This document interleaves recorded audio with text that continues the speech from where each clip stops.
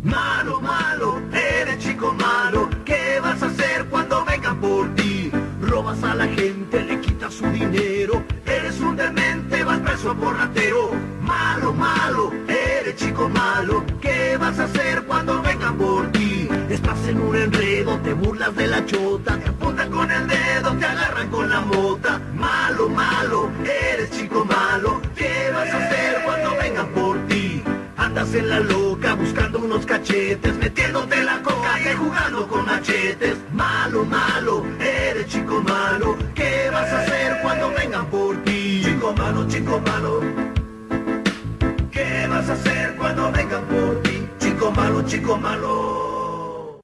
Hare Krishna, Merry Christmas. How's everybody doing out there? This is Vandal the Love Handle Drummond with Frito Esparza.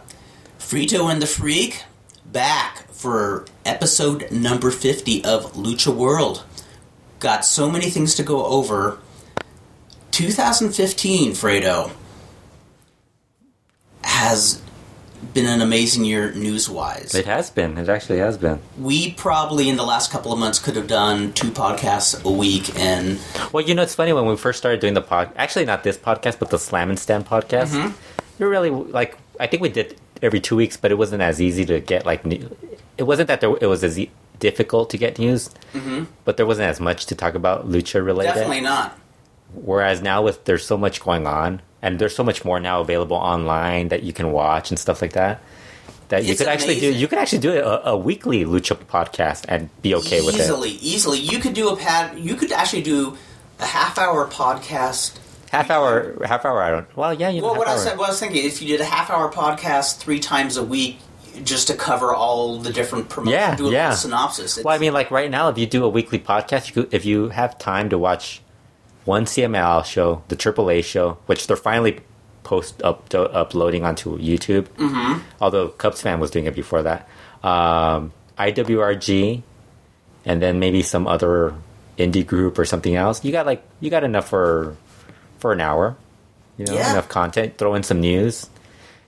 The CML stuff, I mean, there's like more than one show every week anyway, so it's like Puebla. If you could stay awake through Puebla, you could probably do a podcast. Well, and this past week, if you stayed awake for this past week's Puebla show, you deserve some applause, because that show was really bad. Well, it always baffles me when there's a show that's really lame, but they know there's cameras around. They know this is going to be circulating. Well, and it's like the one show you're airing live on online. Like they have so many shows, and it's like every once in a while I'll have somebody ask me, "So which of the CML shows is the show to watch?" Yeah.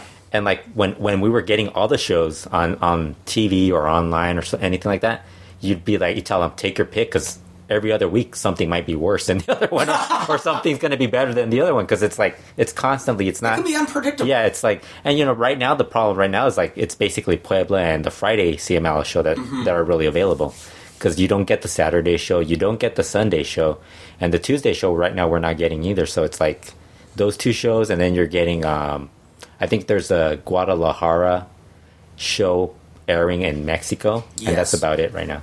Wow. Compared to what we were getting before. LATV might get the other show, but they're always replaying, and I think you might have caught LATV once, didn't you? Yeah. It was always replays, right? When you were watching it? Replays for a while. Yeah. Time Warner would have the channel where the matches were like 6 weeks old. Oh, yeah, really? Oh, the Time Warner Sports. Yes, yeah. Yes. That was the Cadena Tres show. Yeah. Yeah, so we don't get that anymore. Now, Lucha Azteca, it's just a few weeks back, but... yeah, now they're 3 weeks behind. They used to be, I think, 2 weeks, now they're 3 weeks. Yeah, I rewatched... I didn't have to pay for Sombra versus Volador. That's the good one. Yeah, I rewatched... I would have paid if they had a better lineup. But I rewatched the Increíbles match with Rush, Mystico, Sombra, and Volador Jr. Just as good as I remember seeing it live. Yeah. That was a really fun match. Yeah, so it's like... And AAA, I mean, AAA... They went through that rut where they weren't posting, and that's the only problem. Like, they don't do it as often. They don't update it. Their videos now, they're doing it because their webmaster's back. I think they uploaded like 4 shows recently. So it's like, you're not gonna, and the other thing is like AAA. You could be watching stuff from like a week ago, like whatever their show was. Like, I mean, their most recent show was November 6th, I think.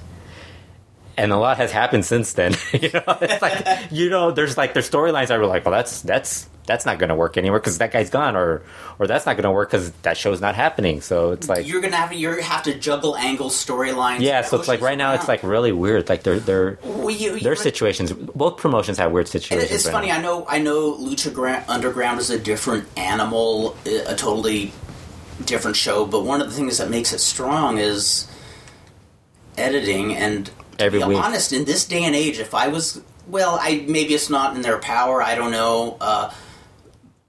But the shows that they put on, Lucha Azteca or, AAA, sometimes I wonder... Why put that match up? Yeah. Well, with AAA, it doesn't... It's not... Because it's only one show. Like, yeah. It's not... Yeah. And, like, they actually pick some good... But, like, with CMLL, when it's the live show... Mm-hmm. Especially the Puebla show, you're like, why are they booking these guys for CMLL shows? I mean, like like some of these guys, like Thunder, Inquisidor, and all these, some Kimura. It's like, why Canelo Casas was on the last show? It's like, Why are these guys? Well, you know why they're there because they have family in the promotion. Yeah. But it's like, man, at some point you just got to tell your relative, you're not really that good. I would be like the worst.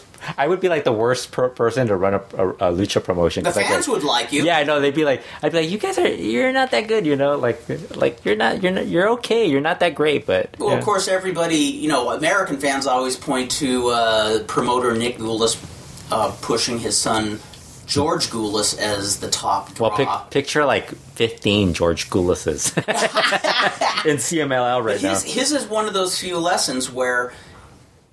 Him being so stubborn and pushing his son on top, and I heard even his son today admits I wasn't that good. The weird thing is, but like that actually did the promotion in. He went from being top dog to well, that you see CMLL, like you don't see them drawing a lot of people because like it's they don't have like the star power because of all the parody booking they do with all the everybody is like there's not really like a standout star. Like when Sombra left. It wasn't like this huge loss because he really wasn't the main attraction. He was never booked as the main attraction. He was booked as one of the many guys. I mean, Rush is kind of like the main attraction, but he's not treated that way because he's kind of like he's in that group with Ultimo Guerrero, Atlantis, Mystico, Thunder. They're all main event guys. It's like even Thunder's a main event guy, and it's like how is that guy a main event guy? That Thunder is the question mark of the year. So then I think it helps that you could lose these guys, but then like the undercard, it's like, oh man, you got like these really good workers, and they're working against like these really bad workers. Like, how are these guys going to improve? How are they going to have good matches? It's like how can you have like Soberano Jr. wrestling against Inquisidor and Kimura and Canelo Casas? I mean, Rey Cometa was in a trios match, and he's in there with Canelo Casas. I mean, that guy is not he's even. He's probably thinking. And Rey Cometa's wondering, why am I in this match? He was in a Puebla match, and it was like him and Okamura were like at a different level. Mm-hmm. When Okamura looks a lot better than the other guys, you're in trouble. Yeah. it's like, and so like they were working at a faster pace, and like the other guys were like, just like they it wasn't that they weren't trying; it's just they're not that level. So it's like, and Bengala was okay too, but yeah. Well, I mean, even indie level this is me being the old man, but I remember when I was starting out, indie level promoters who had a bit of a clue, even ones who weren't great promoters, but even they knew, like, okay, this guy's super green. Don't put him in with another green guy. Put him in with somebody who carry him. Well, like even it seems like people don't give that a second thought now. Like even indie shows, like I could understand a guy being really bad in an indie show because that's like you got to look at the indie promotion and figure out, this guy, it's an indie promotion. You're going to get a bad match and all. But CMLL is supposed to be like they should have a standard, Like they're like the maybe one or two in Mexico as far as promotions go. And they're booking guys who would probably not even be booked by half the half the indie promotions in Mexico. I'm sure there's some that would, but it's like I doubt they would be.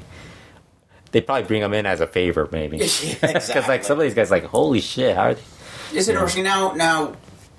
with all the jumps from AAA, I heard it's a similar situation where there's a pool of people kind of at the top, and others are not being elevated. With AAA right now, I think it's mostly like the guys who aren't getting booked in Lucha Underground that might be questioning their, because I mean this elite group supposedly offering more money, throwing out more money, right? So like they're trying to see who jumps.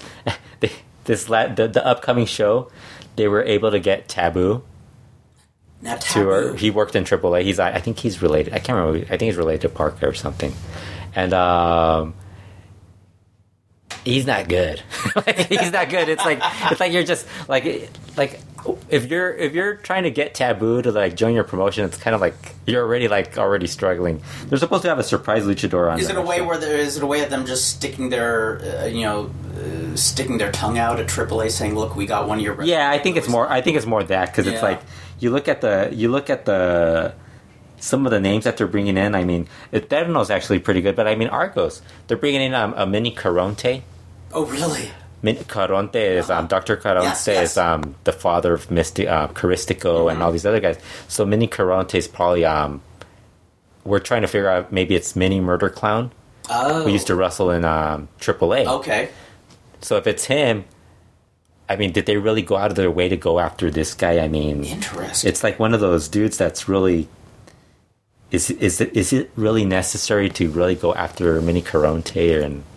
Promoters get weird. Yeah, they do. But the weird thing about Elite is like even like from the way they're booked, there really is there's no real like end game. You don't see an end game to it. Like it's also one of the reasons why I never even wanted to do indie shows, because I've known several people who, before they get involved in promoting, they actually have a pretty good understanding of what you do and what you don't do. But then when they are in the eye of the hurricane, they're actually running shows. They break every one of those rules and have some rationale why they're doing it. Yeah, so they're shooting themselves in the foot. Taboo is actually La Parca AAA's brother. Oh. I just want to make sure that I was right. Gotcha. Yeah, so he's probably friends with Cibernetico, so he brought him in. So that's kind of interesting if that maybe means La Parca AAA might jump. But I mean, what are we going to call him? If he leaves AAA, he's not going to be able to use the name. I don't know. Because LA Park had trouble with that, so I doubt he's going to jump and... Call him Parquet? LA Parquet. Parquet? Do they still have Parquet margarine on the market? Probably. Okay, in Mexico. Yeah, just kidding. Well, probably in Mexico. Yeah, he'd be Parquet, Mantequilla, and Caristico, like I said, would sell Caristico, yes. Yes, But it's one of those weird things where it's like, it just doesn't make sense. Some of the guys that they're bringing in, guys become immature. Yeah. War. Well, we'll get back to Elite in a bit, but it's like the passing of El Bayo Greco. Yeah. Yeah, I was bummed when I heard this news. I very vividly remember seeing the tag team Sergio El Hermoso and Bayo Greco. Again, for newer fans that might not know who he is, he's Alan Stone and Chris Stone and Super Kello's father. Mm-hmm. Yes. Yeah. Well, Super Kello's probably the one they know more than anybody else. Yeah, he's probably the most familiar to them. Alan and Chris Stone. I don't know what happened to Super Kello. I mean, I always thought he was really good. I liked him. Yeah. I thought he was really His last run in AAA, I thought he was misused. For some reason, I thought they could have gotten more out of him. Oh, they probably could. He did really good, and like when he was doing the Guapos and all that stuff. Mm-hmm. I thought he could have done more. Yeah, I really liked him. Yeah. So back to Bayo Greco. Well, I guess I should first, talk about the whole, the way the Exotico gimmick worked in Mexico as opposed to here in the United States. In the U.S., they had a lot of Buddy Rogers types, a lot of Nature Boys or Hollywood Blondes. Gorgeous George, probably. Yeah, but they were just portrayed as more flamboyant. Yeah. They were still dudes. Yeah, not gay, like they were gay. Exactly. Yeah. And I even remember around 1978 when Tom Burke used to put out a monthly newsletter, he had some info about Adrian Street, who had not been on this continent at the time. He, I was always surprised when he went to Mexico that he didn't have a good time wrestling in Mexico because he didn't like the style. He didn't like the style. And then you think about British wrestling, it's like, okay, I kind of understand it. But it's funny. There's British wrestlers who go there and. Because before I even knew he went to Mexico, I thought, man, he could have been a huge star in Mexico the way he was as an Exotico. Yeah. He did the gimmick really well. He was more of a badass. He kind of tried to be more of a badass. But if you watch the old matches that you can find now on YouTube, nobody did the gimmick like him, and he was a really good worker. But if you look at some of those other Brits work, those guys a lot better. Technicalized well, head and heels. Yeah, because he seemed more like a brawler than. Yeah, exactly. Yeah, I know he never had the highest opinion of the Mexican. In fact, I remember. Then there was a photo. There was a photo I had taken of Greco and Hermoso at the Olympic, and he said, "That's a very nice photo, but I don't like those blokes." Oh wow! And I'm just like, I thought that was kind of odd. I guess when he got to Mexico, I don't know. This is just my own perception. I thought he didn't realize there would be so much competition because. He was unique in his game. Yeah, I think that's probably why he probably was jealous or something. Yeah, but I remember when I saw probably a hater. Saw photos of him in Burke's newsletter. I just thought, man, this is bold. This is daring. They never tried anything like that in America. Yeah. And all I had seen about Exoticos in Mexico was what I saw in the magazines. I never actually got to see Adorable Ruby work. I'd be really curious to see him in action because from what I understand, he totally revolutionized the I heard it was good. Yeah, and made it one of the few who turned the gimmick into a serious wrestler. Because it was like a big name. He is. Yeah. Was it a light heavyweight title? I think he had, but he's actually up there as a He was singles. the hardcore champion. Yeah, that's right. Tables, ladders, tables and ladders before it was popular. Yeah. No, but so when I went to a show at the Olympic Auditorium, they were promoting every other Friday night for a while, and it was Sergio El Hermoso, Bayo Greco, teaming with El Medico, who local fans will remember was Apollo Jalisco or Apollo Casillas, whichever you please. And it's the first time I saw wrestlers get in the ring and just swish like they were queer to the core, like totally. Yeah, like playing it up. Yes, yeah. I mean, they were just like right out of La Cage aux Folles, the old French comedy. That was remade into the Birdcage very poorly, might I add. Yeah. The one with Robin Williams and Nathan Lane. I've never seen any of these movies. Oh, if you saw the Birdcage, you'd say, "What was that about?" If you saw La Cage aux Folles, it's the same story, only it was done right. But I digress. Anyways, but I was just blown away. Like, here's these guys just being gay. Yeah, and it's so funny because I remember other Americans saying, well, I bet they'd never do a gimmick like that in Mexico because they're so macho there. And they sure enough they did. they did. They outdid anything we could. And now they do it like to the point where you have like transgender. Well, it's the real wrestlers. thing. It's not. Yeah, just now anymore. it's not. Yeah. Now it's not like this.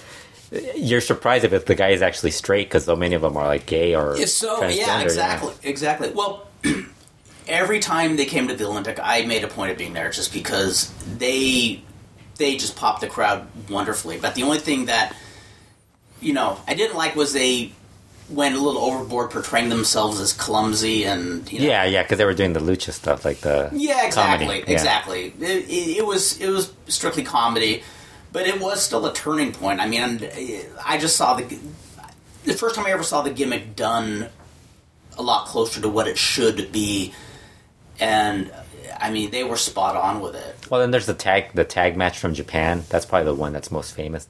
Yes, that's right. The Bayo Greco Sergio Hermoso versus Fujiwara and I think Kimura. Was it Kimura? Yes, it was. Kimura? It was. Yeah. Yes. Yeah, because he would they would wink at each other and everything. They were playing it up towards they're gonna get to wrestle. Like they were making eyes at Kengo Kimura. Like, dude, seriously, this is hilarious.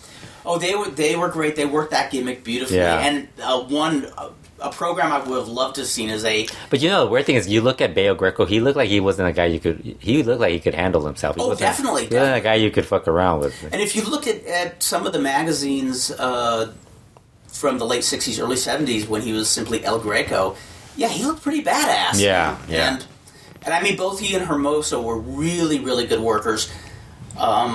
So yeah, I was really sad to hear he passed away. I think it was the 27th of November. It's weird because I think it was Ruby, Greco, and Sergio, and then it was Baby Sharon replacing Adorable Ruby, right, with the group. Yes. And then after that, it was Rudy Reyna. Really, Rudy Reyna was I guess Sergio kind of did have the feminine, like he kind of acted a little more than, because Baby Sharon and Bayo Greco, they did do that role, but they look a little scarier, like a little more bad. Sergio looked a little more like, he didn't look as scary. Like he looked like somebody you'd probably like bully at some point. Exactly, he was the shy of being Liberace. Yeah, and then Rudy Reyna was actually a gay guy, so yeah, and a badass. Yeah, and a badass too, which is another thing. But it's like it kind of just kept evolving, because then you had Pimpinella, Cassandro, and all these other guys. But you hear like all these guys, like them not really being fans of the next generation of Exoticals. Like I think Cassandro's not as high on the current like group. Yes, yeah, and I think that's partly a generational thing. And if I remember right, Bayo Greco didn't really like the current crop because they were legit. He kind of said it was a little like tasteful, over the top. Yeah. But, that's the other turning point, is when the first time I saw Pimpinella Escarlata, because I saw a guy who was living the gimmick, but he could go. I mean, yeah, it was really good. Yeah, I remember there's one match with the Villanos where, I mean, he was going hold to hold, like, really aggressively with them, and well, that's what, like, when, I think it was Cassandra who mentioned that, Rudy Reyna was the one that said, if you're gonna do the gimmick, you had to be really good in the ring. Like he was told to be that good, and he's like, so you had to not only be good in the ring, but you had to be able to take care of yourself in and out of the ring, because you were going to get, there was always a chance something could happen. It takes balls to do that gimmick in certain circles. Well, you kind of do the Exotico gimmick, don't you? I dug doing it. Until I fell into the kind of hippie gimmick. Until because even Vandal Drummond was kind of effeminate, wasn't it? At one point, then it just kind of like, as you got older, it was more of a the hippie gimmick. Exactly. Because I remember the Reno Paraguayo show where that little girl called you a very rude. That's right. Name. Very incorrect. Yes, name. Something a little Mexican girl shouldn't be saying. A word she should not even be aware of at that age. Although, I mean, it doesn't sound as bad when they say it in Spanish as they do in English. Yeah, I think it's a little more mean-spirited. Well, that was the other funny thing, is when I saw Hermoso and Greco, even in 81, they were the heels all the time.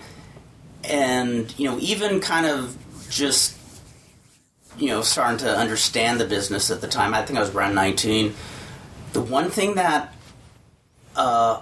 I thought, okay, they get polite heat, but they don't get heat. I kind of thought, what if they turned them Technico? And that's the other thing. They would become like huge. Exactly. And then when I went to start going to Tijuana regularly, that was when Bayo Adon was a babyface, and he got a huge pop. Yeah.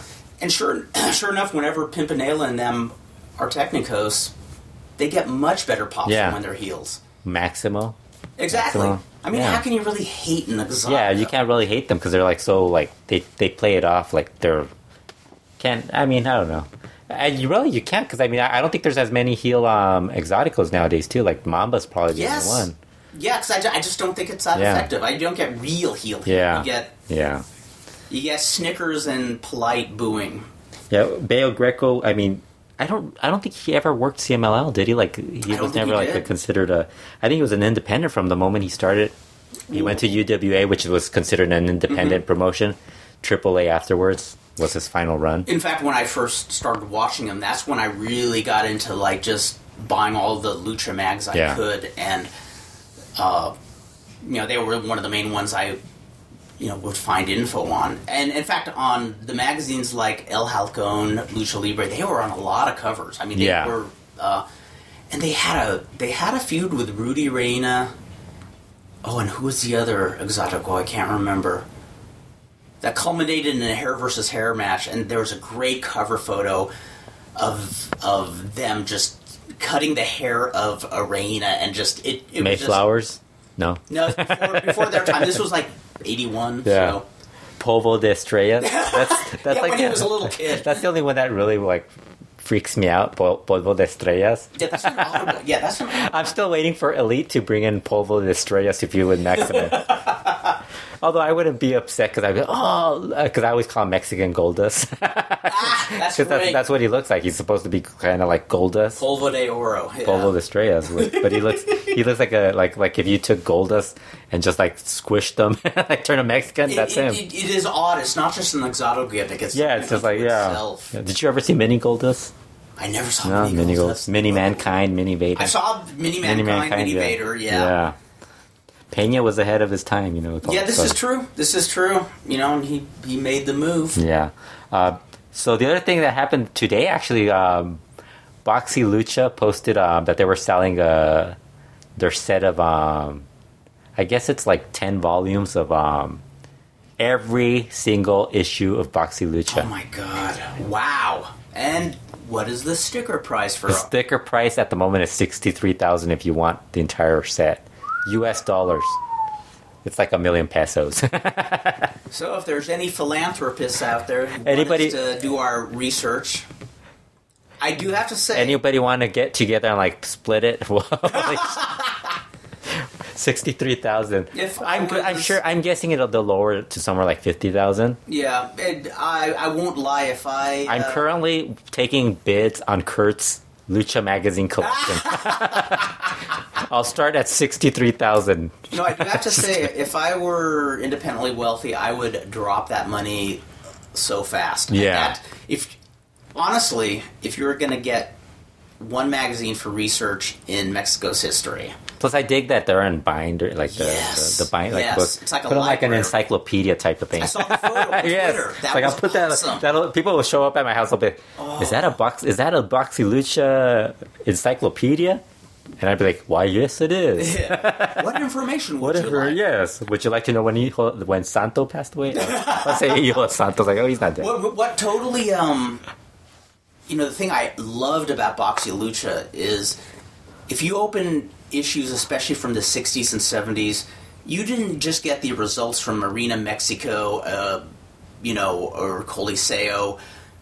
You got results from, like, little cow towns, little regional shows. You saw features on, like, the regional stars. They wouldn't tell you the exact like time or stuff of the show, but you kind of had to guess it more or less. They would say this past... Yeah, this past Sunday. Like, and you'd be like, And there were occasional streaks where they would put the dates, but it was almost random. I mean, you could figure it out. But that's a Mexican thing. That's a Mexican thing. We're very disorganized. But the amazing thing, maybe you're very disorganized. Well, not me. But they had a... All the Mexicans. By Mexicans, I mean everyone else. That's right, that's right. You heard it from Frito.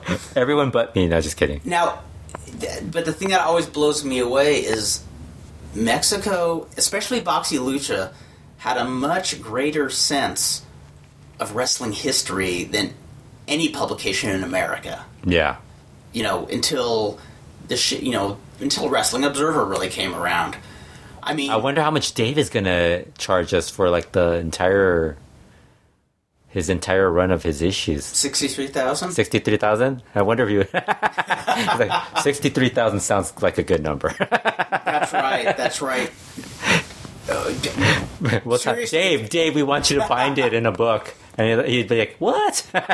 Yeah, he probably would do that too. Well, I'm eccentric, but I'm not rich. So if I were eccentric and rich, I would buy this. Yeah. In a heartbeat. I mean, the photos too and all that stuff. Yes. It's just because we have. I mean, you have a lot of Boxy Lucha magazines from that era. Yes, but they're like a lot of them are missing a lot of stuff. Exactly. There's pages. Yeah, missing. there's like, oh man, this is missing like the specifically the ones from the 60s, and I would love to know the story because I did not get those Boxy Luchas from one source. Over the years, different people, at least 4 different sources But the ones in the 60s must have all come from one. What if you bought the Boxy Lucha in the binders and stuff like that, in the books or whatever they are, and and they were all like torn, like they had missing pictures and stuff. Wouldn't that be funny if that's the way they were issued? Yeah, they were issued like that. You're like, what? Like it's not. It was never really a magazine. It was a work of performance. Yes, art it was where actually done that way. They were all carved out. That was how they came. You get the cover and everything else is carved out. I was like, what? This is fucked up, you know? But man, and there were times where on the back page of Boxylucha in the 70s, where they had rundowns of all the shows in the areas for every week. I mean, and there were multiple shows on Sundays. You know, you could spend a whole Sunday just going to wrestling. And well, you can still do that now. Yeah, true. Yeah, in Mexico, you could do 2 or 3 shows in one day. And on top of that, they had a better sense of America's wrestling history than America had. Yeah, I mean, they do stories on Jim Londos, Gorgeous George. Like the older stuff, they did. Like a lot of the older stuff, but Yes. current stuff, I think they kind of Well, They still know it. They talk about yeah. they would Well, talk. I remember they kind of how do you say, jumped the shark a bit sometime in the 90s, because they used to be really good with dates and stuff like that. Really? Results with shows or, well, one example is every year. Not just Boxylucha, but most of the Lucha Libre mags after 1979, in December, they would do a tribute to Sangre India, who died on Christmas Day at Arena Coliseo. And each year, Boxylucha would do a nice tribute on him. And then one year, suddenly one year, they got the date wrong by I think 2 years when he died. Oh, really? Something weird like that. They started just. It's Might be the people that, as they move on, there's somebody that. Yeah, I'm kind of wondering if it changed ownership at some point and somebody just didn't. You know, I'm kind of thinking that price, $63,000, is probably to fund the remaining Super Boxylucha, because remember they were going through some financial hardships. Well, because for a while we thought that they just folded. Yeah, there was a period where they weren't doing anything, at least for a couple of months. Super Luchas just stopped doing their magazine I think they stopped doing it earlier this year. Yeah. Magazines are going the way of the dinosaur. Yeah. Period. I mean, whenever I go into a store like Barnes and Noble, I kind of look at the magazine rack and I'll see people just kind of looking through them, but you never see people going up to the cash register with them anymore. Yeah, it's like wrestling magazines. I remember when you could get Pro Wrestling Illustrated, the WWE magazine. Yes. And then there would be 3 or 4 other ones, maybe Inside Wrestling. And then after a couple of years, I think when I first started, there was the Napolitano magazine also. Yes, Jordan. And then there was this newspaper-looking magazine also. Yes. That one, there was 6 or 7 that were always there. Then a couple of years later, there was 2 less. There would be 5. And it was always the After Mags and the WWE one. And maybe somebody else would try to do one too. And then afterwards, it was just WWE and Pro Wrestling Illustrated. And then after those that, were the last men standing. And then afterwards, I think right now I couldn't find one if I went to whatever CVS or whatever. I don't think I could either. Yeah, or Walmart or something. I remember in the 70s, whenever I would visit, it kind of depressed me because I was like, man, I used to get magazines. I think they might still have PWI. I think I've seen PWI recently. There must be something. Yeah.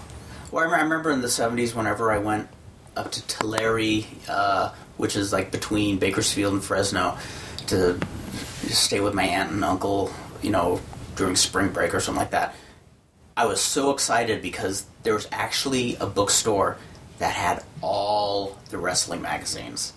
Wow. Everything. Yeah. All the After Mag. So you'd be like, I gotta buy all of these. I would. Oh, yeah. It was like, Or read all of them right there as you're there. I would buy them and I would just hoard them. And I would have to hide the After Mags from my parents because until I think 76, in the back pages they would have ads for blow-up love dolls or, sex toys. I'm gonna mention a mall that Conan mentioned on Jericho's podcast.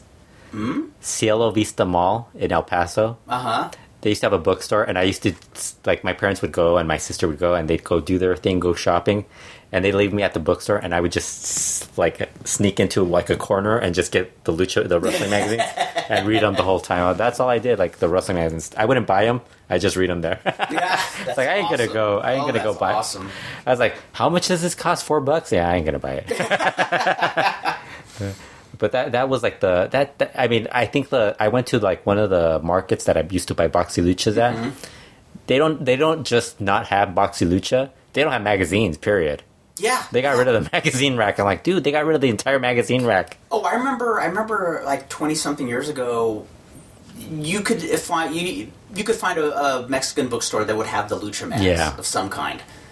And I don't know, maybe those bookstores, you always still have those bookstores that are still around. Like in Santa Ana, those Well, there's always, like, you'll find, like, a bookstore, like some, like, I don't know if they might deal with, like, bringing in stuff from outside of the U.S. Yeah. But I don't know. I mean, the magazines, not wrestling, but any magazine that survives today, I'd love to know their secret. Yeah. Like why...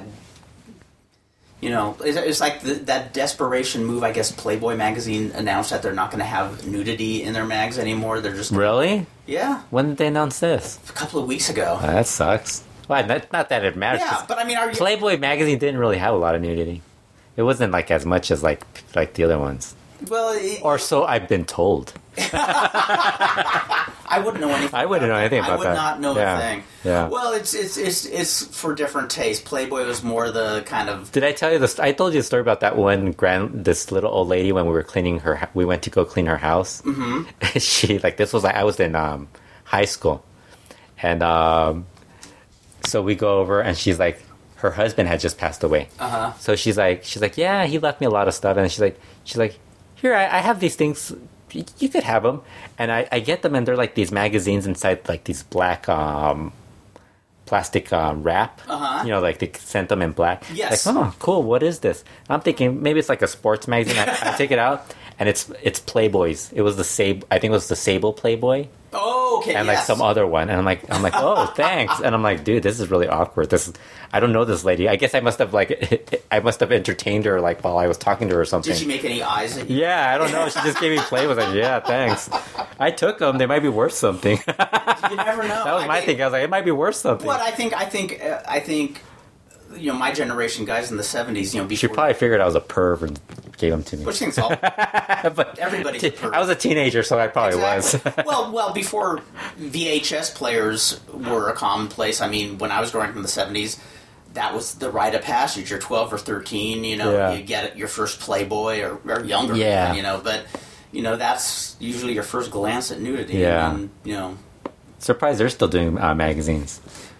Yeah, but I bet, it's funny when I heard that they're not going to do nudity. Like, what kind of publicity move is that? I love how we've transitioned to this. This is the closest thing we've gotten Typical wrestling fan. This is the closest thing we've gotten to talking about porn on this podcast. Yeah, well, we've actually done a good job. I know that all the people listening right now, they're going to write something, how pathetic, they're talking about porn, but their ear is getting closer to their iPod. It actually isn't as bad as when we're on road trips. So. Exactly. And then you should hear our wrestlers talk when nobody's around. Yeah. So, I guess back to Lucha News. Yeah. A lot happening. Fill us in. Yeah. Well, those Lucha Elite shows that we were talking about earlier, how I don't understand what they're doing. They're actually drawing very poorly, which kind of explains why I think they're not. The last show they had on this past Sunday, they had Cibernetico teaming with Black Warrior versus Atlantis and Caristico. Drew very badly. Like, it was like the Sunday CML regular shows. That's how bad they did. Whoa. Like, I think it was maybe, like, somebody estimated that was about 1,500 people at that show. And you know, Arena Mexico, that's like really a low. That makes it turnout. look empty. Yes, that's different than Coliseo. Yeah, Coliseo. Like you'd have to have like 50 people show up for it to be like empty. Yeah, and even if it's empty, it's like the way it's designed. It's kind of like you don't really notice it. Right. Unless the camera's like zooming everywhere and like some crazy guy like, oh. But Arena Mexico, like it looked really bad. There's a picture where Rambo's carrying a Singapore cane back to the back. And like you look at the sides of the ramp, and there's no people there. Wow. It's like, wow, that's really bad. Like it's just basically like the first 4 or 5 rows where there's people. So I guess that's not drawing. They're supposedly this Sunday they're going to have another Luchador Sorpresa.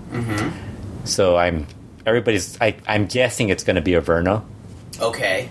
We're guessing. Well, there's been word. That's been the rumor, Averno. Yeah. If it's not Averno, I mean, I don't know who else it could be. I mean, you're kind of starting to run out of guys like who it's going to be. They had other guys. They also announced like a bunch of other guys. Eterno, Canis Lupus. Canis Lupus is like a dude out of IWRG. IWRG. Yes. Yeah, you might have seen a match. I have seen him, yes. Yeah. Is he the muscular? I think he's the muscular guy, right? Like he's a built guy or something. Yes. Yeah, because I can't remember that dude. Like it's like I don't remember. I mean, he's it's more the name that sticks out in my memory than his actual work. Yeah, and they're bringing in Taboo. I think we were talking about it. Yes. Taboo. Yes. Well, we're just talking about this right now. So it's like. I think they kind of like went through the 80 or 90 wrestlers that are listed in AAA. Yeah. Like they probably went on the Cubs fans roster page for AAA and were like, let's contact all these guys and see who we could get to jump. And they got Taboo to join the promotion. They also had the last show they had Muñeca de Plata, who is one of the Alvarados, Brazos, one of the daughters. So basically, just imagine a masked Goya Kong making her way back to Arena Mexico. Trip out. So it's like they really didn't lose anybody. Hey, maybe that's a surprise wrestler, Goya Kong, to team with Muñeca. Well, it's the main event, so it's not. No, but I'm saying she's now with Elite, so I'm guessing she's going to be with. Well, it also helps that I think she's in a relationship with the promoter. Okay. For Elite, so I think that probably helps.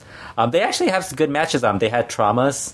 They're going to have Traumas versus Ray Cometa and Stuka Jr. Mm-hmm. But they had the Navarros.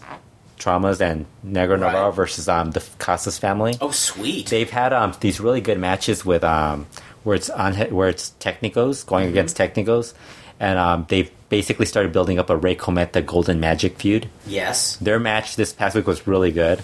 That's on that was filmed by a fan. Nice. So it's on YouTube. It was really good. What else is going on with them? They actually have some good talented wrestlers, but it's like there's no real build towards like what's next or anything. Well, and it just seems like it's more. It kind of feels like when they don't have a surprise, nobody goes. But when they have a surprise, people go. So that's like their big drawing card, a surprise. So it's like they've taken that's their golden ticket. Yeah, it's like the surprise, and it's like at some point you're going to run out of surprises. It's like you're going to have to actually promote and build programs. Yeah, and it's like they're not doing that. It seems to me like because CMLL is still running their regular schedule. Yeah. Yes. Yeah. It seems like that's just too much in one central area, especially when you have people overlapping. And, it'd be okay. Guys it'd be okay if like the promoter was like a good promoter, like a good, like if he knew what was going on, what he was doing, and it's like, but this group doesn't really like. It doesn't strike me as they. It kind of seems like, it kind of feels like one of those typical guys who got a money mark to back up. I was going to ask. And then he just kind of wings it with what he's doing. Like he's trying to get all the big stars. Yeah, like we were talking about how.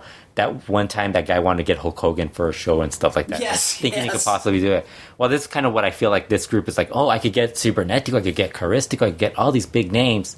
And then you can't get all those names. And then you're like, oh, I got Taboo and right, exactly. and Mini Murder Clown under a different name or something. It's like, yeah. And even though there's the dejection in your voice, he's probably rationalizing. Yeah, but I got some of their whereas you look at some of these other promoters like the guy who runs Lucha Memes and now he calls it Charo, the promotion Charo promotion. That dude, like, he comes up with good matches, and there's like at least some build towards some other stuff. Like it's not necessarily something that's built every show, but you kind of sense that he's going to go with that at some point. Like he comes up with dream matches more or less, and then you have some other guys who like kind of book. As they're going, like something. He has else. Something that people aren't just going to come for one good pop or one big surprise. Plus, he's good at finding talent. Yeah, he's really good at finding, like, not finding talent, but giving talent a chance to like get more exposure. Yes. So it's like that kind of works. But these guys, it's like CML could do this. Although I'm kind of what I would like to see them do if the end game happened was like this group, like somehow this group. Some of these guys ended up replacing some of the CML guys that suck. Mm-hmm. Like if you take Cybernetico and he replaces Thunder, I'm okay with that. Yeah, that'd be cool. That'd be cool. I'd be happy. Like Golden Magic, we're getting Golden Magic. We're dumping this dude. Like we're dumping Inquisidor or something. It's like, oh, that'd be great. But it's like I don't think that's the plan. It's like it's just adding more stuff. No, and it's it seems like one of those experiments that just... It's even more disorganized than CML. Even AAA is more disorganized than... Well, and I've said this time and time again, is ever since I started following wrestling really seriously, you always hear about promoters working with each other, and everybody gets excited about two different promoters working with each other. It never works. Yeah. It just does not work. Maybe there is a rare exception, but...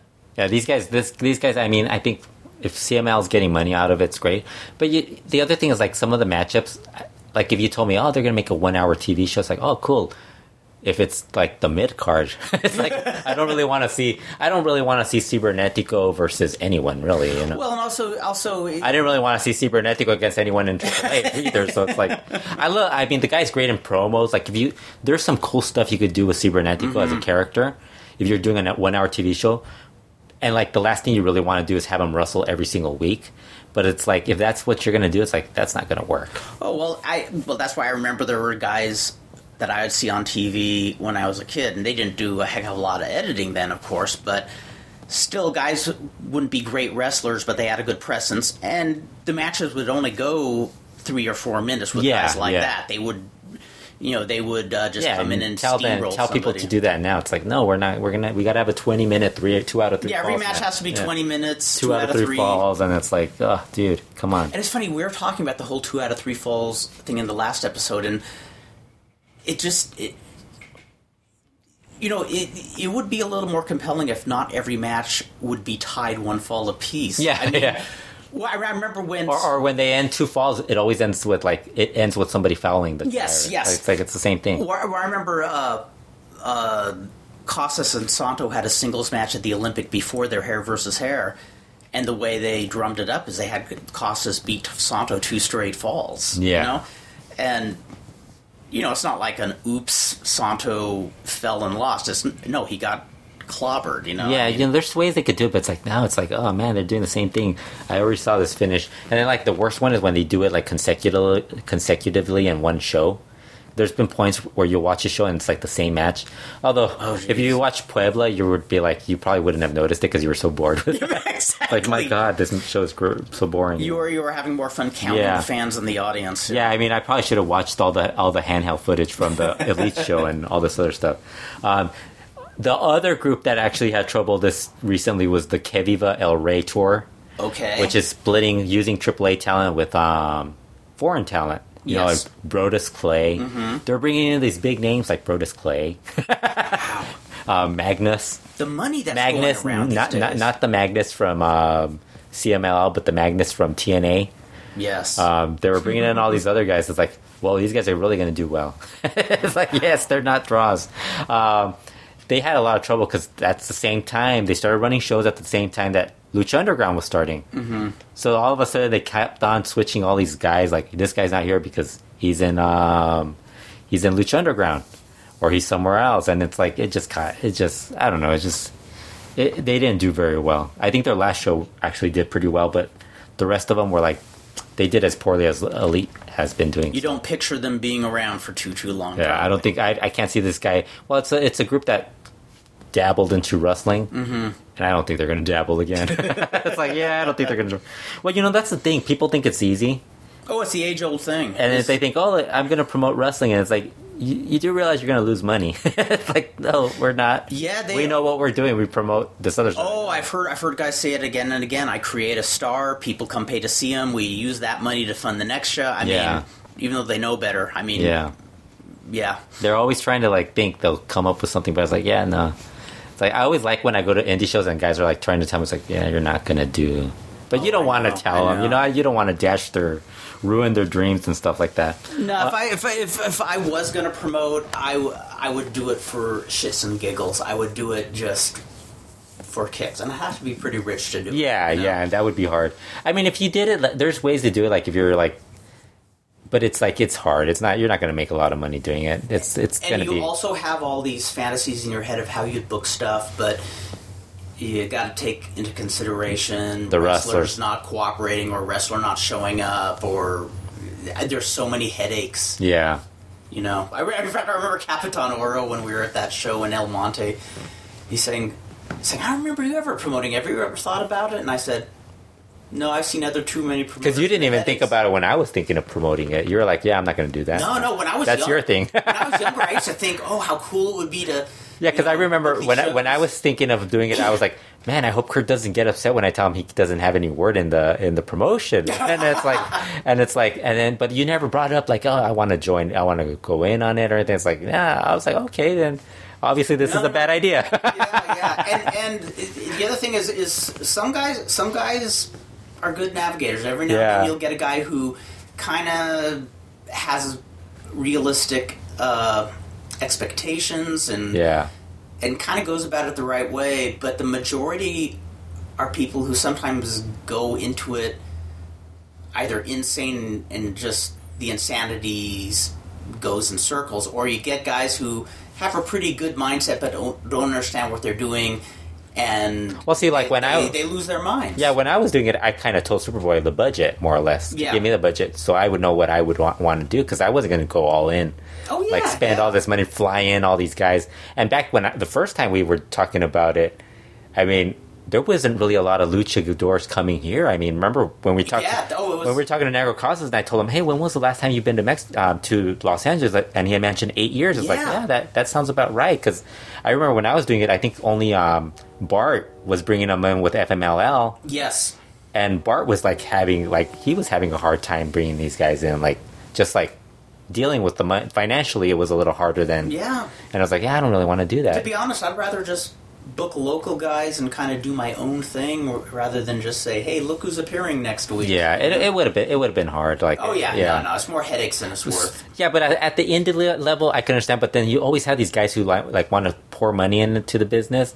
Well, it's that one group, the Rock and Wrestling show that Johnny Legend did. Yes. Where the guy kind of expected more for the price that he got, and it's like, you only gave us a certain amount. You're not gonna get He wanted PWG level.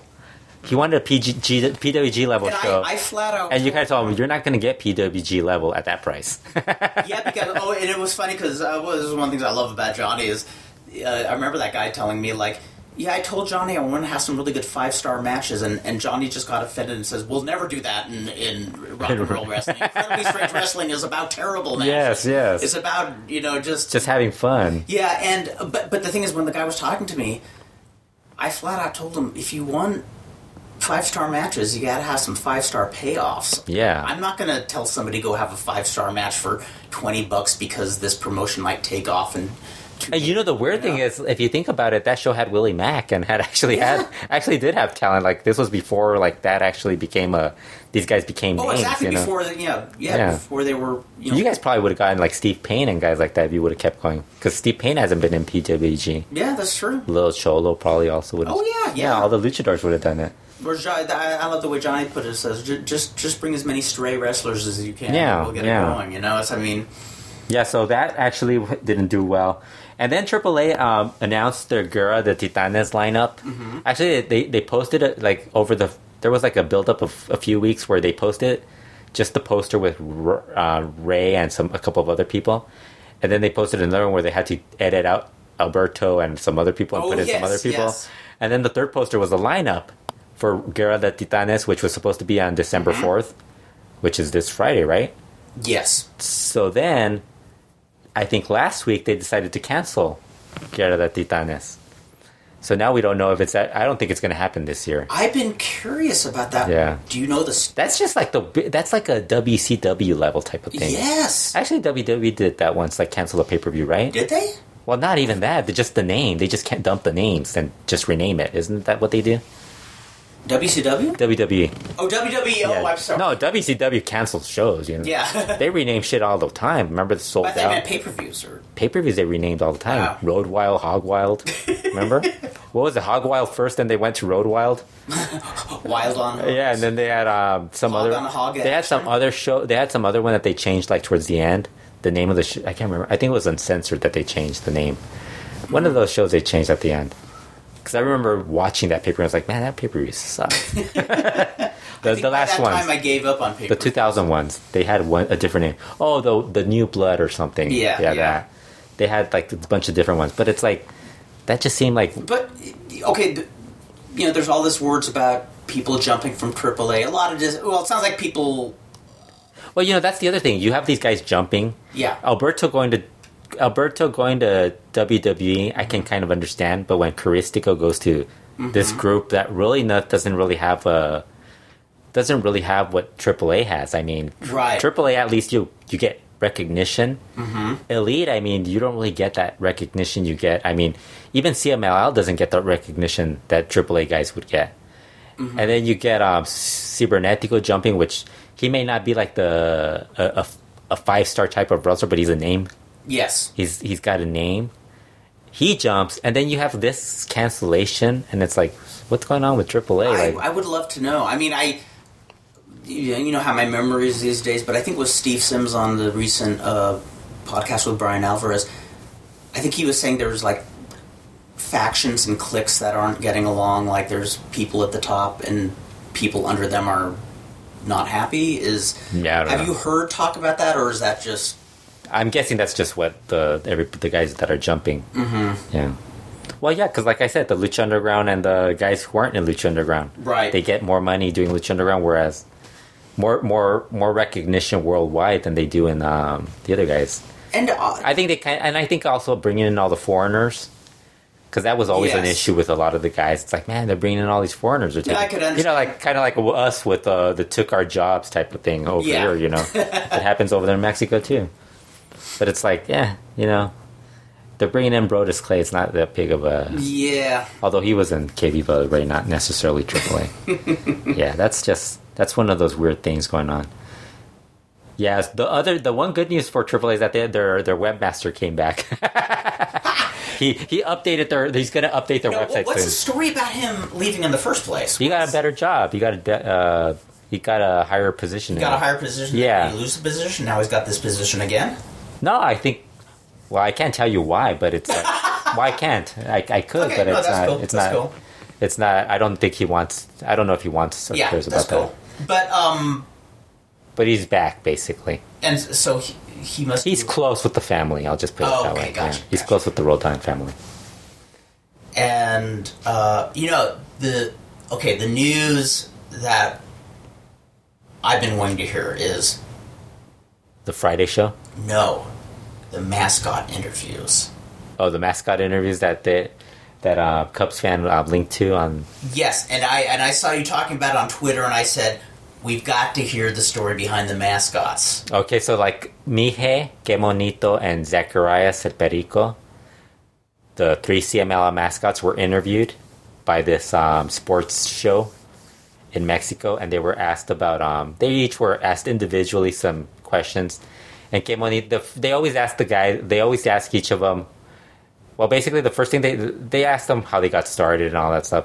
But so basically, do you want me to go through each one individually, or you want me to go like each question? Because I could do each question. Each question. Okay, each question. So they asked each of them how they got into wrestling. The only thing Que Monito I knew before because he mentioned it on another show. He actually did another interview, I think it was a 20-minute interview, where he said that he got started as because he would go to like the shows. Mm-hmm. And he would hang around with a lot of the midgets of that time, the the little people. Arturito. Like Gulliver, the guy who played Gulliver and stuff like that. And he was saying that they saw him and they're like, and one time Tinieblas saw him, and Tinieblas wanted a mascot. Mm-hmm. So he went and asked the other guys who was that little guy that came with them. So he said, "Okay, can you ask him if he's interested in being my mascot?" And so they trained him to be a wrestler and everything. So he got into wrestling. Mije couldn't remember. He just said he did train in lucha, mm-hmm. but he just they were asking how he got started. He's like, well, they hooked me up with Alebrije, and that's how it kind of went. Alebrije, who's now Cranio. Right. So and then they get to Zacharias El Perico, and he's like, this is gonna sound funny. He's like, but I was at they wanted him to get to wrestling, so they offered me a bag of Cheetos and a 2-liter Coke. Hey, one step closer to diabetes. How can you refuse? So he's like, so I actually got into the ring and trained, and I was laughing because people were saying, well, there's actually guys who that's actually a better payday than most guys on the indie. Yeah. Well, you hear a lot of the luchadors. They'll tell you the first payday was a sandwich, a sandwich and a a drink. You know, that's really their first payday. Like, so some of them mentioned that they were lucky and got like chicken, like a whole chicken, and they're happy about it. So so then they start asking them what their injuries have been in wrestling. Mm-hmm. Kei Monito's he's easygoing. He's like, I've gotten a lot of injuries, but I keep going. It's not that bad. Mm-hmm. And Mihei, the same thing. He's had a lot of injuries. And they get to Zacharias Perico, and he actually remembered both injuries he had. He mentioned once where he got tossed into the guardrail in Arena Mexico, and he was knocked out. Ooh. I think that was the time where they stopped. Remember, they stopped throwing him around. Yes. He would stay like in the corner, or he wasn't even walking in with them. Yes. So that he remembered that one, and then he was talking about how he remembered another one where he got hit with a crutch, and got like he couldn't feel, like he said he felt paralyzed for a bit. Ooh. So then they asked all three of them if they like to have a mask match, a 3-way mask match, and then they asked them if they would like it to be at the anniversary. Kei Monito was like, he's like that he would like to have the mask match, but he said not at the anniversary because he didn't think that was like appropriate. That wasn't appropriate. He's like maybe at another big show. That would almost be like the. I thought he was very modest. That's pretty cool because that's like, I remember they had that big when Kerry Von Erich won the title from Ric Flair. And it was this really huge show, and then each year was it David Von Erich Memorial? Yeah. And then I think just like 2 years later, there was a mud wrestling match in. That doesn't. It seemed to lower the whole thing. Yeah. So he's like, and he said and then they asked him if and he even mentioned, he's like, and we wouldn't be the main event. He's like, I don't think we should be the main event. Somewhere in the middle of the card. But it's like, it's so funny because it's like, who... And I'm sure, people would actually go watch it. I'd watch it.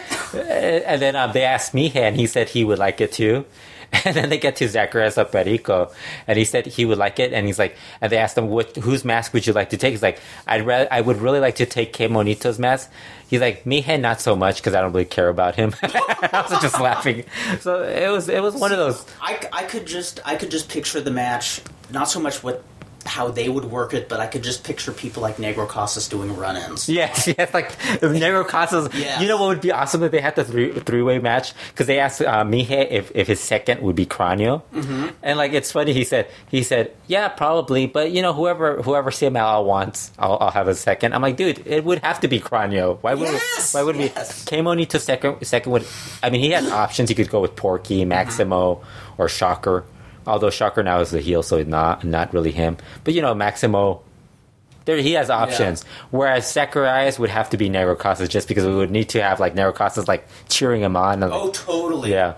Well, you've seen them do you saw that one match where they did the spots where Mihei no-sold Zacharias doing a dive. Yes. Yes, that was awesome. I like how Zacharias is like, he trips, like before he even does a dive, he trips, and then he gets back up. And then he like misses the dive like by 6 inches, and you just see Mihei just standing there like he's not even gonna sell it. Whereas you're watching matches and the guys are like selling drop kicks like that are completely off. Yeah, or there's a tope and it hits the guy's wrist and he takes. Yeah. He still does the fall, and it's like these guys at least are trying to do that stuff. We should talk about the Friday show. Okay. That you didn't watch. That I did not watch on Claro Sports. And you should have watched it. So. Claro Sports still going strong. Yeah, right? Apparently they're still doing it. Not sure if it's always one of those we still don't know, but one of us will check sometime on either Thursday or Friday to see if it's still up or see if they're mentioning it. Usually they do. And this week's show, it wasn't that. I would say on a scale of 1 to 10, it was probably like a 6, 7. But it kind of like. It actually got a higher rating because it got a lot more buzz because of who was sitting ringside. It got a rating of 3.8 double D. Right? Yes, what you said. Yes. Tell us about this attraction. Liz Vega was sitting like in the first row. Mm-hmm. So she was wearing like this really skimpy red dress, showing her assets. Very low cut. Yes, and pretty much after every fall. They made a point to cut to her. Even, like, maybe not every fall, but even at certain points. So it actually made some of the bad matches, like, at least be, like, you could forget the action. Because you're seeing her. And then, like, as they zoomed out, you noticed that she was sitting up with a lot of other good-looking women. So like that was basically the highlight of the show. Well, you showed me the picture of her, and my God, she's stunning. Yeah. She is gorgeous. Yeah. Now, for us gringos who don't know who Liz Vega I didn't even know who she was. Like somebody. Oh, no told me. way. Yeah. But she's like a... She's like a movie, like a television celebrity and stuff Gotcha. like that. Yeah. Reality show or movies? TV, movies, stuff like that. Reality, I'm sure she's done reality. Well, everybody does reality But now. somebody who basically... Made it on TV and Yeah, stuff like that. not somebody who jumped in a reality star, but a TV Yeah, star. yeah. You know, nowadays they do, like in Mexico, they do those like La Isla and all those shows. Yeah. Like Survivor, but with like celebrities. They do a show like that. Yeah. So it's like everybody does it. The highlight of that show was Dragon Lee versus Kamatachi, which you didn't watch. Which I didn't watch, and I've heard a lot of people talking about. You said you were going to watch. And I haven't. You didn't even watch it? Nope. No preparation for this This podcast. is my worst preparation ever. About the only preparation. No, it's not. You've done worse. You've done worse. I watched absolutely nothing. You've done worse. Nothing. We're gonna listen to every Slam and Stan. Well, Slam and Stan. You're not counting Slam and Stan, right? Oh, of course not. Okay. Yeah, I'm just talking about Just Lucha World. Okay. Yeah, the Dragon League Kamatachi match was really good. They had this one. They did this one dive to the outside, and as Dragon League does the dive, you see Liz Vega running from her seat, thinking that because they would do like stuff in her intersection, she'd just run to it. Like she actually thought they were gonna like jump over or something. Although I'm sure they probably might have threatened her, like I'm warned sure her or something. Yeah. So that match was really good. The finish was really sick. It was a Canadian Destroyer type. Dragon Lee was doing like a power bomb and like got caught into he reversed into a Canadian Destroyer. Oh, Looked really cool. Oof. Although that probably wasn't the best move I saw this week. That I saw one early. I'll talk about it in a bit. Okay. They also continued the Panther Super Commando feud. Oh yes. Which looks like it's going to be a good match. towards Mask versus Yeah, Mask. I really like the Panther. You know, it's kind of funny. You lose Sombra, but then you have the Panther and all these other guys. You see, they got some other guys that can move up and take over their spot. So that's why I was telling you, like, there's some good and bad when it comes to not elevating it, like pushing a guy, but it's like you have other guys that you could like replace them with. I gotta be honest, I've only seen Super Commando, I think, twice. I liked him. My goodness, twice. He's been in CML for 10 years. More than 10 years. I think it goes back to 2003. That shows how much You've only seen him twice. I've seen him 1,547 times. I'm just kidding. Glad you kept Can you imagine somebody like really Fredo's keeping count of the number of Super Commandos? Actually, I would bet you I've seen him in 6-man tags. You've probably seen him a few times. But I mean, where I'm cognizant of him. He's really good. Yeah. He's really good. It's funny. He was on Informa and he was talking about how he kind of hoped he would get pushed based off this feud. It's like I mean, he's good enough. Like him and Artiero, his brother, they should have been pushed a long time ago. But I don't know. They rather push the.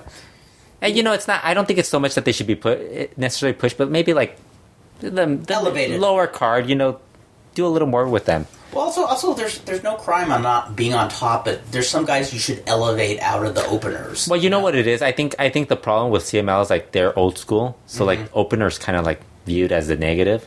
Right. Whereas if you watch AAA, the opener isn't viewed as a negative. Opening match is kind of. You could do whatever you want. You could have a good match if you want. It's almost like an all-star show. Yeah. Because you don't. Ice Capades are coming. You don't necessarily have to be the. You don't have to. They don't limit you. You don't have to be like the. You don't have to be. Maybe they tell you not to do certain stuff, but it's like. But it's like. It could be the best match on the card, and they're fine with it. Whereas with CML, it's like you could kind of. They can dive. Right. In the first match, and it's like, then they make sure. I think they purposely make sure that it's like a really like bad match. Well, because they keep all these guys on the roster like Danny Casas, Canelo Casas. Danny Casas is the other bad, one that's a night. Well, but no, there's sense to that because, you know, as I was growing up, the openers were supposed to be entertaining, but. You don't try to have everybody have to follow what you did. Yeah, but that's like this back then. Nowadays, I know. Yeah, but I still think it's applicable. Yeah, it's not. It can't. Like it's one thing to be like. Because you were saying they're entertaining. Some of these aren't even entertaining. Well, no, that's a whole different story. Yeah. But I'm saying, I like if you watch that Puebla show, you'd be like, "Why are these guys even?" Well, yeah. It's one thing. It's also different because it's Puebla. But if Puebla, you're using some quality guys in the opener. I mean, if they're good workers, they should be able to do a good match and maybe do one dive. Yeah. And especially on a Friday show. Like, I can understand not, like, limiting them on a Tuesday or on a Saturday show. Puebla, Guadalajara, all those other shows. But Friday should be like the show you want people to say, hey, this is the show I want to go watch, you know? Right, this is what I want to watch. And it's like, yeah, they book the shows like, Because I remember the good promotions, you know, when I first started going to live shows, the ones that were quality, the openers would be good matches, but it wasn't something where the next match had to really follow what the opening match did. It was entertaining, but you did not upstage the people. Yeah. It's like you wouldn't, you know, if you went to see a production of Hamlet, you know, you're not... Yeah, but you didn't have that many guys going as good as, like, nowadays, like the guys in Mexico. The work rate, like, guys weren't as... You had a lot of guys who You had a lot of, like, slower wrestlers, too, like... Because you had to put over the muscular, the bigger guy. You know what I mean? Well, no, I mean, that was the American way of thinking. Like, you had to put over even guys. Like with like Hadco Plaza, which I always talk about, the opening guys were awesome. I mean, they're really talented, but they did hold for hold. Yeah. And if it was the opening match would be one fall, but the other matches, if it was 2 out of 3 falls, they wouldn't break out into high spots until the 3rd fall, but it was still great stuff. Yeah. But the really fast-paced stuff was saved for the last 2 matches, and I still think that would hold today if they did it right. The trouble is now, it's like with CMLL, you got guys higher in the card that can't do that stuff. I know. So it's like, why hold these guys lower in the card? They need to be pickier about who they, because there's talent. Yeah, in because Mexico. you're basically not letting these guys go all out in certain matches, and then you're right. Then you have Thunder in the main event. It's like there's no way a match featuring Thunder is going to be good. Oh God, yeah. It's hard. I mean, that one match I told you that I thought was okay. I mean, it was just your average good match that nobody's going to remember besides myself that I remember it being pretty good. Thunder is not the thorn. Thunder Rant of the Week. Brought to you by Design by and Humans. We're going to keep doing it. It's about the only thing that I usually don't get bugged by stuff like this. No, but like he's not even the thorn in their side. He's the stake through their heart. Even you could have like a really good match, and then all of a sudden the match that follows it is the Pure Oath. Yeah. And it's like, how's that gonna like? How are those guys gonna do more than the guys that before them? They can't. Yep. Because they have one guy who can't do shit. Yeah. So it's like, yeah, it's like you got to have like a standard. Like if it's you want a good show, and you're gonna tell these guys lower in the card, hey, you can't do this stuff. Like at least these guys could say, hey, I can't do what Sombra does. Mm-hmm. I can't do what Rush. I can't do what Sombra, Rush versus Volador and Mystico 2 do because they're actually having a good match. Yeah. But then you're like, I can't do what Thunder with Dragon Rojo and Pulvera versus Guerreros Laguneros are doing, and it's like it's just a basic brawl that they're doing. Yeah. It's like, yeah. And of course, I'm thinking ideal situations. Yeah. I've grown up seeing ideal situations, but there are a lot more clusterfucks in wrestling. They kind of cut back on match. Have you noticed they cut back on match Relampagos lately too? I've noticed that. Which is a bad idea because I think that... Well, actually, they did the Dragon Lee match, though. I can't. The Dragon Lee Kamikaze? Yeah. I see. I think that's one of the most appealing things. Yeah. I don't know. I don't like the way they do them because there's a way to do them. Because I don't think the guys like that match has a timer. Mm-hmm. Guys should be like speeding up and trying to win as quickly as possible. Yeah, you know what I mean? True. But it's like they slowly build it up. For those last 2 minutes, they should be trying desperately. Yeah, and then the last 2 minutes trying to get the pinfall. Like they could slowly build it up at the beginning, but like last 2 minutes have to be a little more fast paced. And it's like only like Blue Panther and Virus could get away with. Nero Casas can get away with like a slow mat wrestling type because they're really good like at doing that. But it's like when you have like certain guys like Well, a lot of guys aren't learning it. Yeah, and then the other big match that they were kind of building up to was they had Super Parka versus Nero Casas, like a trios match, and they're building up a Super Parka Nero Casas feud. And Super Parka he's not as good as he used to be. He's not as super as he once was. let's just say I would probably have.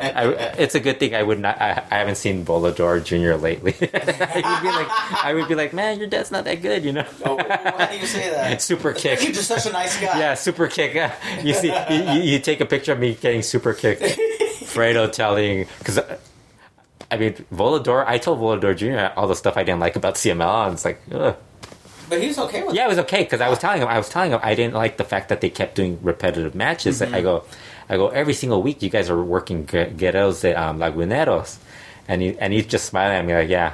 I go and it's like the same stuff. It's like the same finish, the same everything, and he's like yeah.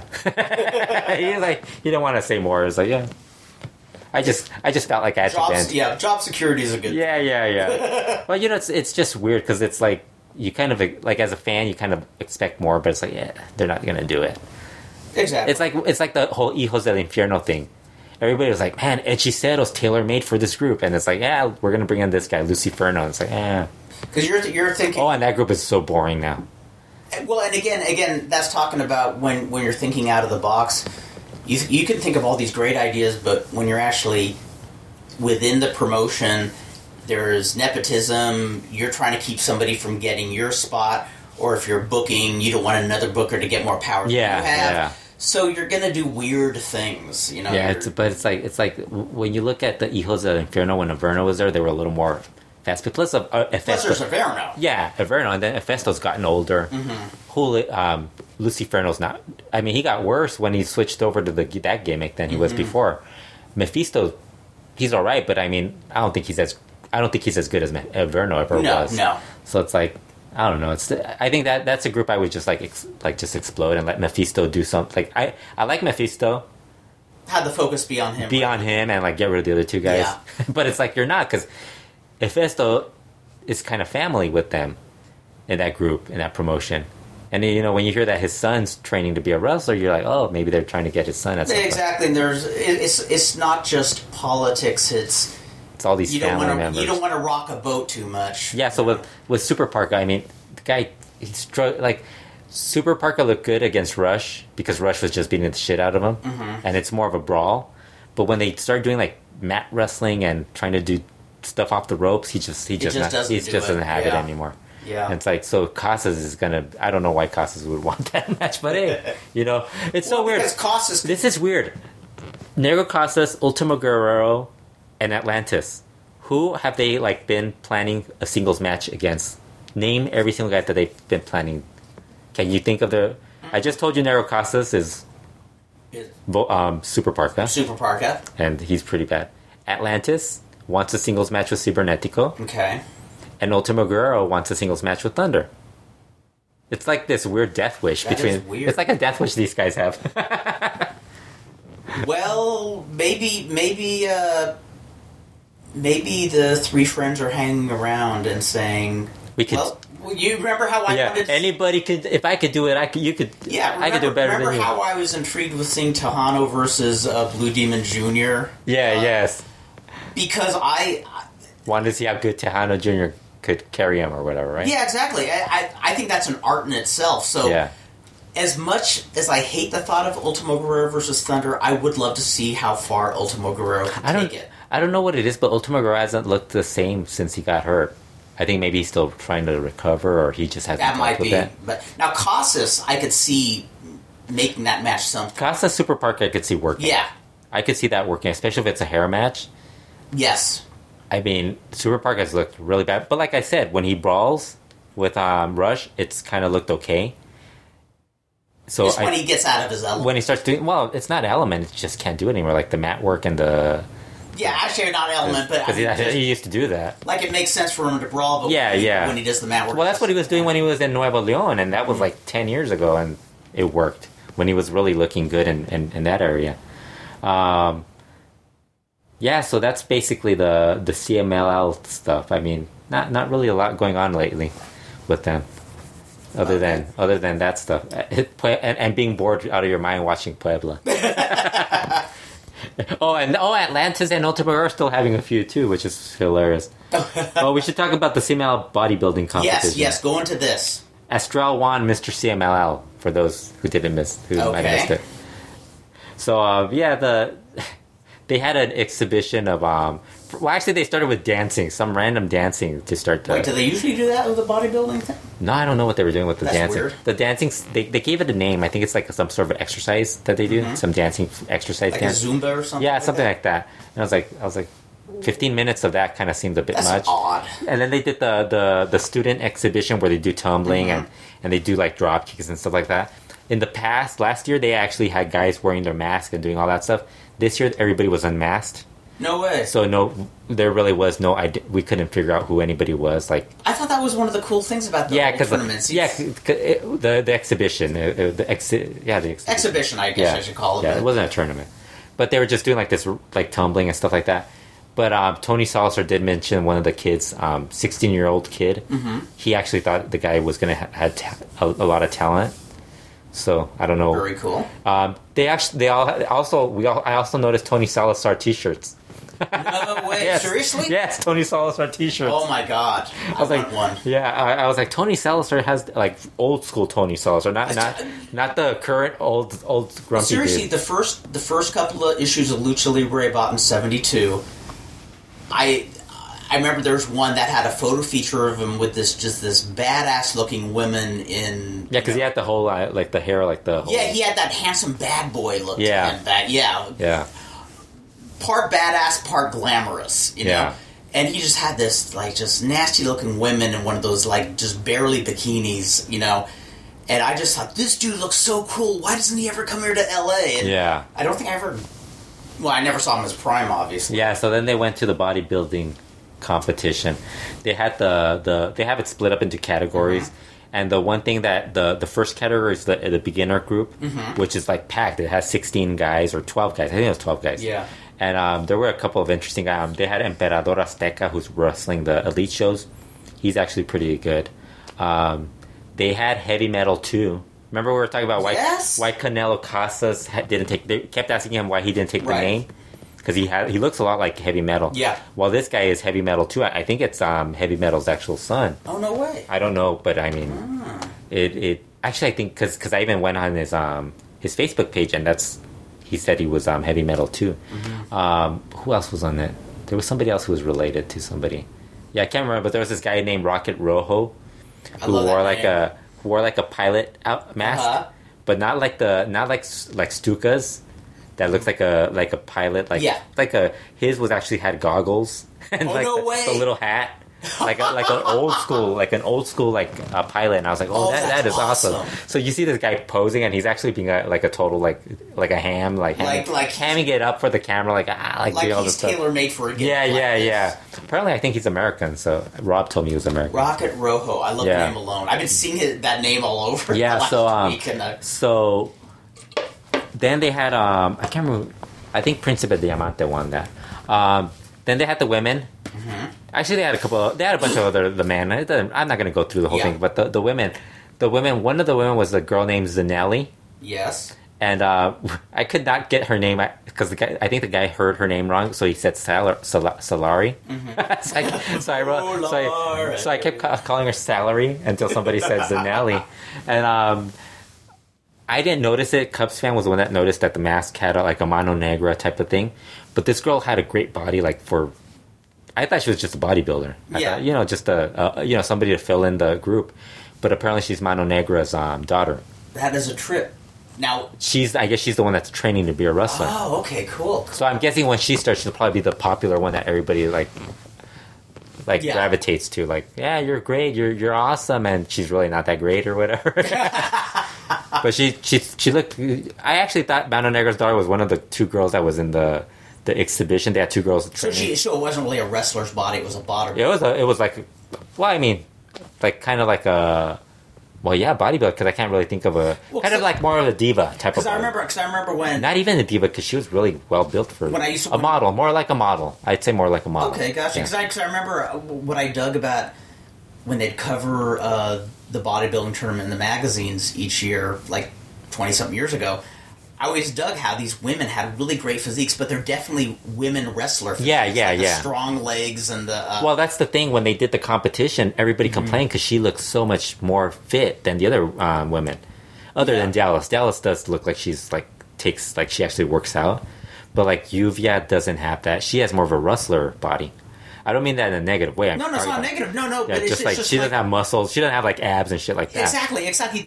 They're strong. Like you can actually see the Reina bicep, Isis. the shoulders, but it's not a bodybuilder. Yeah, body. yes. And I think that looks cool. This girl actually looked like she didn't look like a wrestler. That's why I was like, is she a wrestler? 'Cause she doesn't look like a wrestler. Yeah. See me. I judge more for the one who looked like a wrestler. Yeah, but it is a bodybuilding competition. Yeah. That's True. So this is why I was like, that's weird. But the guy I ended up winning was Astral, who looked like you've seen him, the midget, Yes. the mini, the midget, The midget. the mascot, the mini luchador. I'm calling him all the names. La Mascara, when he lost, he flipped off the fans and was telling them that he's like it does that he didn't care because they're ingobernables. Oh, that's he just showed up, and they actually got prizes. I think the grand prize was like close to $1,000. Damn. So it wasn't that bad and then they got cash prizes like those in supplements and stuff like that. I'm guessing it's supplements, so steroids. I don't know. They don't have to take those veterinary steroids as some of the wrestlers take. They get the real thing, or growth hormone. The match I think people should watch from everything I watched this week. AAA, November 6th from Jalapa. Aerostar, Fireball, Australian Suicide versus Daga, Hijo de Pirata Morgan, and Steve Payne. Fun match. Oh, it's really? only 17. Okay. It's only 17 minutes long. It's actually pretty good. Now, is that one we could find on Cubs fans' site? It's on AAA site too. You can watch the whole show if you want to watch the entire thing. Yeah, I'll watch the match. Yeah, Aerostar did this cool dive where he actually looks like he's getting suplexed into the crowd. Was that the one you were mentioning? Yeah, Oh my god, that was See, really good. I usually wouldn't. It looks scary. I'm sure it looks scary. I'm sure that wasn't his intention. Yeah, but it looked like that, and I was like, "Holy shit!" He landed in the crowd. It's one of those ones where, since I know he's okay, I'm up for watching it. Yeah. You're like, holy, because I mean, the guy made sure to keep him, which is why it looked like a suplex. Yeah, because like he I think held him, made sure he didn't land badly. But it was really good. I mean, those guys are all really good. See, and that's what I mean. I think that's why people, when they talk about CMLL, they're like, how come we're not getting this kind of match? Like the AAA match. It's like, yeah. Because they got to throw in like Thunder and Porky and all these guys. Yeah. It's like they got to throw in that one guy who's like, oh, this guy's in the match. Okumura. Although Okumura tries, he doesn't. See, I'm always a fan of somebody who tries, even if they're not the smoothest. Yeah. But it's always funny. You watch a CML. Like my rule is like, there's always 4 out of 6 in a CMLL trios match, where 2 of them you're just like, yeah, this isn't going to be that as great as you think it's going to be. Exactly. You kind of know going in. Yeah. And if I go in with low expectations, at the worst, I'm bored. Well, it's like that Rey Scorpion group. Yeah. Rey Scorpion with the group, great, because Rey Scorpion's there, and the other 2 guys are good at catching guys. But it's like once it's no Rey Scorpion, it's like because it's Thunder in for Rey Scorpion. It's like, oh god, that's like a huge drop off. Okay. Yes, talk about a buzzkill. Rey Scorpion's in Arizona right now, so harsh. Yeah, so anything else you want to talk about? No, I think that covers a lot of news, and if the momentum behind the scenes keeps up the way it is, we'll probably do another podcast very, very soon. Yeah, we're on a roll now. This is kind of cool. So message to wrestlers in CMLL and AAA. Get better so we can talk about you. No, keep on jumping. Keep on jumping to each other's promotion so we always have a reason to do a podcast. Yes. Actually, we'd rather have that than people like dying and stuff. Exactly. I don't want anybody to die. Yeah. No. I want... Jump from promotion. Actually, by the time because next show... We're still a couple of weeks away from Lucha Underground. That's true. Well, I noticed that on the Wrestling Observer webpage, right before the major MMA pay-per-views, they have, Dave Meltzer and Alvarez and a few of the other, Mike Sempervive, they all pick the winners. Uh-huh. We should, before each podcast, like 5 days before each podcast, pick who we think's going to jump. You want to do that now? Who we think who do you think's going to jump for Sunday? Who's going to be the mystery luchador and elite? I'm going to say Averno. Averno? Yeah. I think it's Averno too. Okay. Damn. We got to get... Watch it. It could be somebody else. I mean, it could. It could be somebody else. Surprise guests sometimes aren't big surprises. Or they're like, what a surprise. I like somebody got... I said I was disappointed when Black Warrior was a surprise, and somebody's like, why is everybody so disappointed in this Black Warrior? I'm like, dude, it's Black Warrior in 2015. Yeah, exactly. Like, it's the weirdest thing. Fans don't understand that wrestling, like, you're not going to get excited about somebody you saw in 2000. Like, you know what I mean? Like, no, exactly. If this was Black Warrior from 2000, I'd be like, oh yeah. And also, he'd have to be somebody just that had this just connection where fans, even if he wasn't good, fans are like, oh my god, we get to see him again. But it's like, we're going back to that one where we're talking about, oh man, I can't believe how much time flies. Yeah. Cibernetico, I couldn't believe the last time he tried to jump, he jumped from AAA, remember? Mm-hmm. That was like 5 or 6 years ago. God, that was... I thought it was... I was like... I was doing... Because I've been working on something, and it's like, wow, this is like... It does weird me out, just... It's true what they say, as you get older, time flies faster, and it's freaky.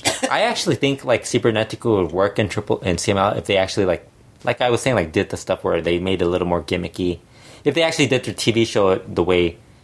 Like Lucha Underground and stuff like that. Well, you know, and I think didn't have him wrestle so much. Like, actually had him with a cool trio. Like, if you dump Luciferno and had Cibernetico with Mephisto and Nefesto, I could see that working. Yeah, because you have all this gimmicky stuff which should be good for TV, like La Peste Negra. Yeah.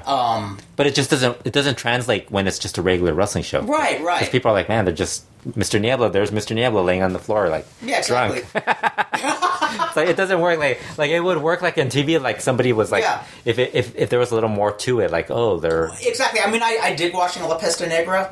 They don't get old to me, but at the same time, it'd be nice. It'd be better if I'm saying, oh, what are they going to do with them this week? Yeah. But you are seeing the same. Yeah, it's just the same match. Yeah, it's the same match. It's like, you're just glad when it's if it's Carbonario replacing one of Mr. Niebla or Felino. When it's not him replacing one of those guys, it's like, oh man. Now Carbonario is one of those rare guys where it almost doesn't matter if he's wrestling the same person week after week, because that guy just finds a way to make every match interesting. And when he throws...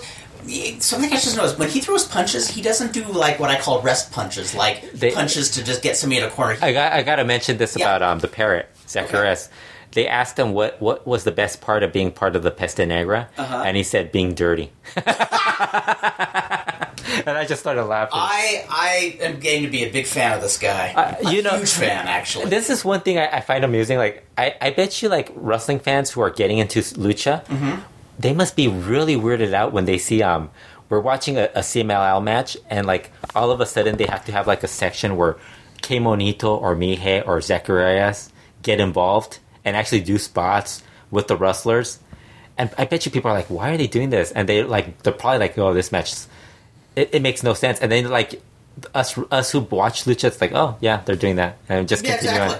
It's like, and you're actually laughing about it because they're not doing it in every match. But it's like, remember, I think it was last time when I talked about how I think the best wrestling shows are the ones where if you watch it in a different language, you're still compelled to watch. Yeah, like my example was the Argentina wrestling.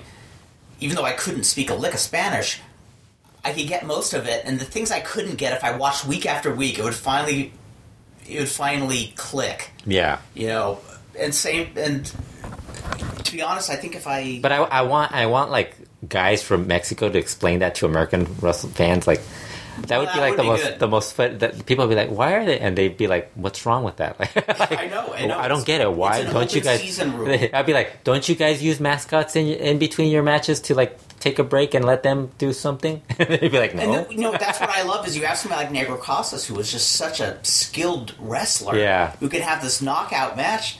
But there's, the closest thing I could think of is if you didn't speak the language in English language and we're watching WrestleMania 3. Why is there a hairy bald guy in Ricky Steamboat's corner with a little stuffed animal and he's saying, mine? Yeah. But yeah. It's just one of those weird things that you kind of imagine fans are probably like, why is that going on? We should have a special episode called a premiere of Lucha Libre for the American fan. Yeah, where we just talk about the weird, like the what's going on now. The more offbeat. Yeah, not the stuff from the past, because a lot of fans like, when they ask us, why are there 2 out of 3 falls matches, and you try to explain it like from the past. Yeah. But now it's like it's a lot different because 2 out of 3 fall matches now are a lot different from like 10, 15 years ago. Exactly. Because, I mean, now you have the Ultimate Guerrero rule where it's like short first fall, short second fall, long third fall. Yeah, it's like, yeah. And it's like, oh, that's like more of a recent thing. Although it's been done before, but it's like, it's more common now. Like, yeah, exactly. Even in trios matches. Or like, why do they have to pin that one guy, but the other team pinned the two guys in the other fall? And it's like, because that guy's the captain. Yeah, exactly. And the other guys, you got to pin both guys or the captain. And I always thought that was one of the coolest rules. Yeah. I always dug that rule. We should do a Lucha for Dummies podcast. Let's do it. We should. Just like write down everything that they need to learn to like get into Lucha. the one section where it's like talking at this point in the third fall. You let your little midget, who's standing next to you, who's dressed as a parrot. This should be like for wrestlers trying to get to, for wrestlers getting into lucha. Yes. That should be and like at this point, you get little Zacarias Perico. He's dressed as a parrot. In your opponent's corner is a little blue monkey. Now you two have to tag out and let the little blue monkey come in and the little parrot come in and have their 2 minutes to shine. Exactly. And all in-ring activities between wrestlers is to cease. It's open season. You all stop and you just stand in the corner and let them. And then if they continue, that's when you super kick one of them. It's like, what do you mean super kick them? Oh, and at this point, at the 15-minute mark, you giant swing the little mascot. And then the one thing that you and I cannot explain, can find no reason, where we're just baffled ourselves. What is that one thing that we cannot figure out about present-day Lucha Libre? Why is Thunder in a match? Yeah, absolutely. Why is Thunder in Mexico? Yeah. It should just be like this ongoing, like just a bunch of like stuff like getting into first time watching Lucha. Yeah, let's start thinking about that. So, yeah. Explain some of the big names, some of the top stars. Absolutely, yes. Nero Casas, and then people are like, "Why is Nero Casas holding hands with the parrot?" And it's so hilarious. Seriously, like when you see them walk down the stairs, it's not Mr. Niebla holding the parrot's hand. It's Nero Felino. It's Nero Casas because he's the one responsible one. Mm-hmm. He's the father. He's the one responsible one, but he. At the same time, his whole image is the most childlike one at the same time. Yeah, He's the leader of those three, you know? See that picture I posted? That I think I can't remember who posted it, but it's Negro Casas like grabbing his hair and like pulling it out. I didn't see that. Yes, it's awesome. Chris Downer was on. Oh, I gotta find that. I posted on Twitter too. Okay, well. Hopefully, pretty soon, we will get Lucha for Dummies. We'll the do premier for Lucha fans who want to be Lucha fans. Yeah. And we'll explain all the promotions too. Yeah, that's a great idea too. Yeah, we should do that. We should just do like a... Because, there's going to be weeks where there's nothing going on. Yeah, okay. Liz Vega can't attend every CMLL show. Damn it! Oh. And we can't talk about that every single show. Worst case, we'll talk about Playboy again. Yeah. Suddenly, I'm having these flashbacks to reading the Lucha magazines with Rossi Mendoza in them all the time. That was my Liz Vega when I was a little tyke. Oh, jeez, Rossi. Okay, that was too much. Okay, now we're getting really creepy. Yeah, as we are wont to do. So we're gonna let it go here. And this Friday, check out Dragon Lee versus Kamatachi. This Friday. For their title match. Oh, Claro Sports. Claro Sports. So should be good. Check it out. And we will hopefully talk to you in a few weeks. Maybe sooner. You never know. You never know.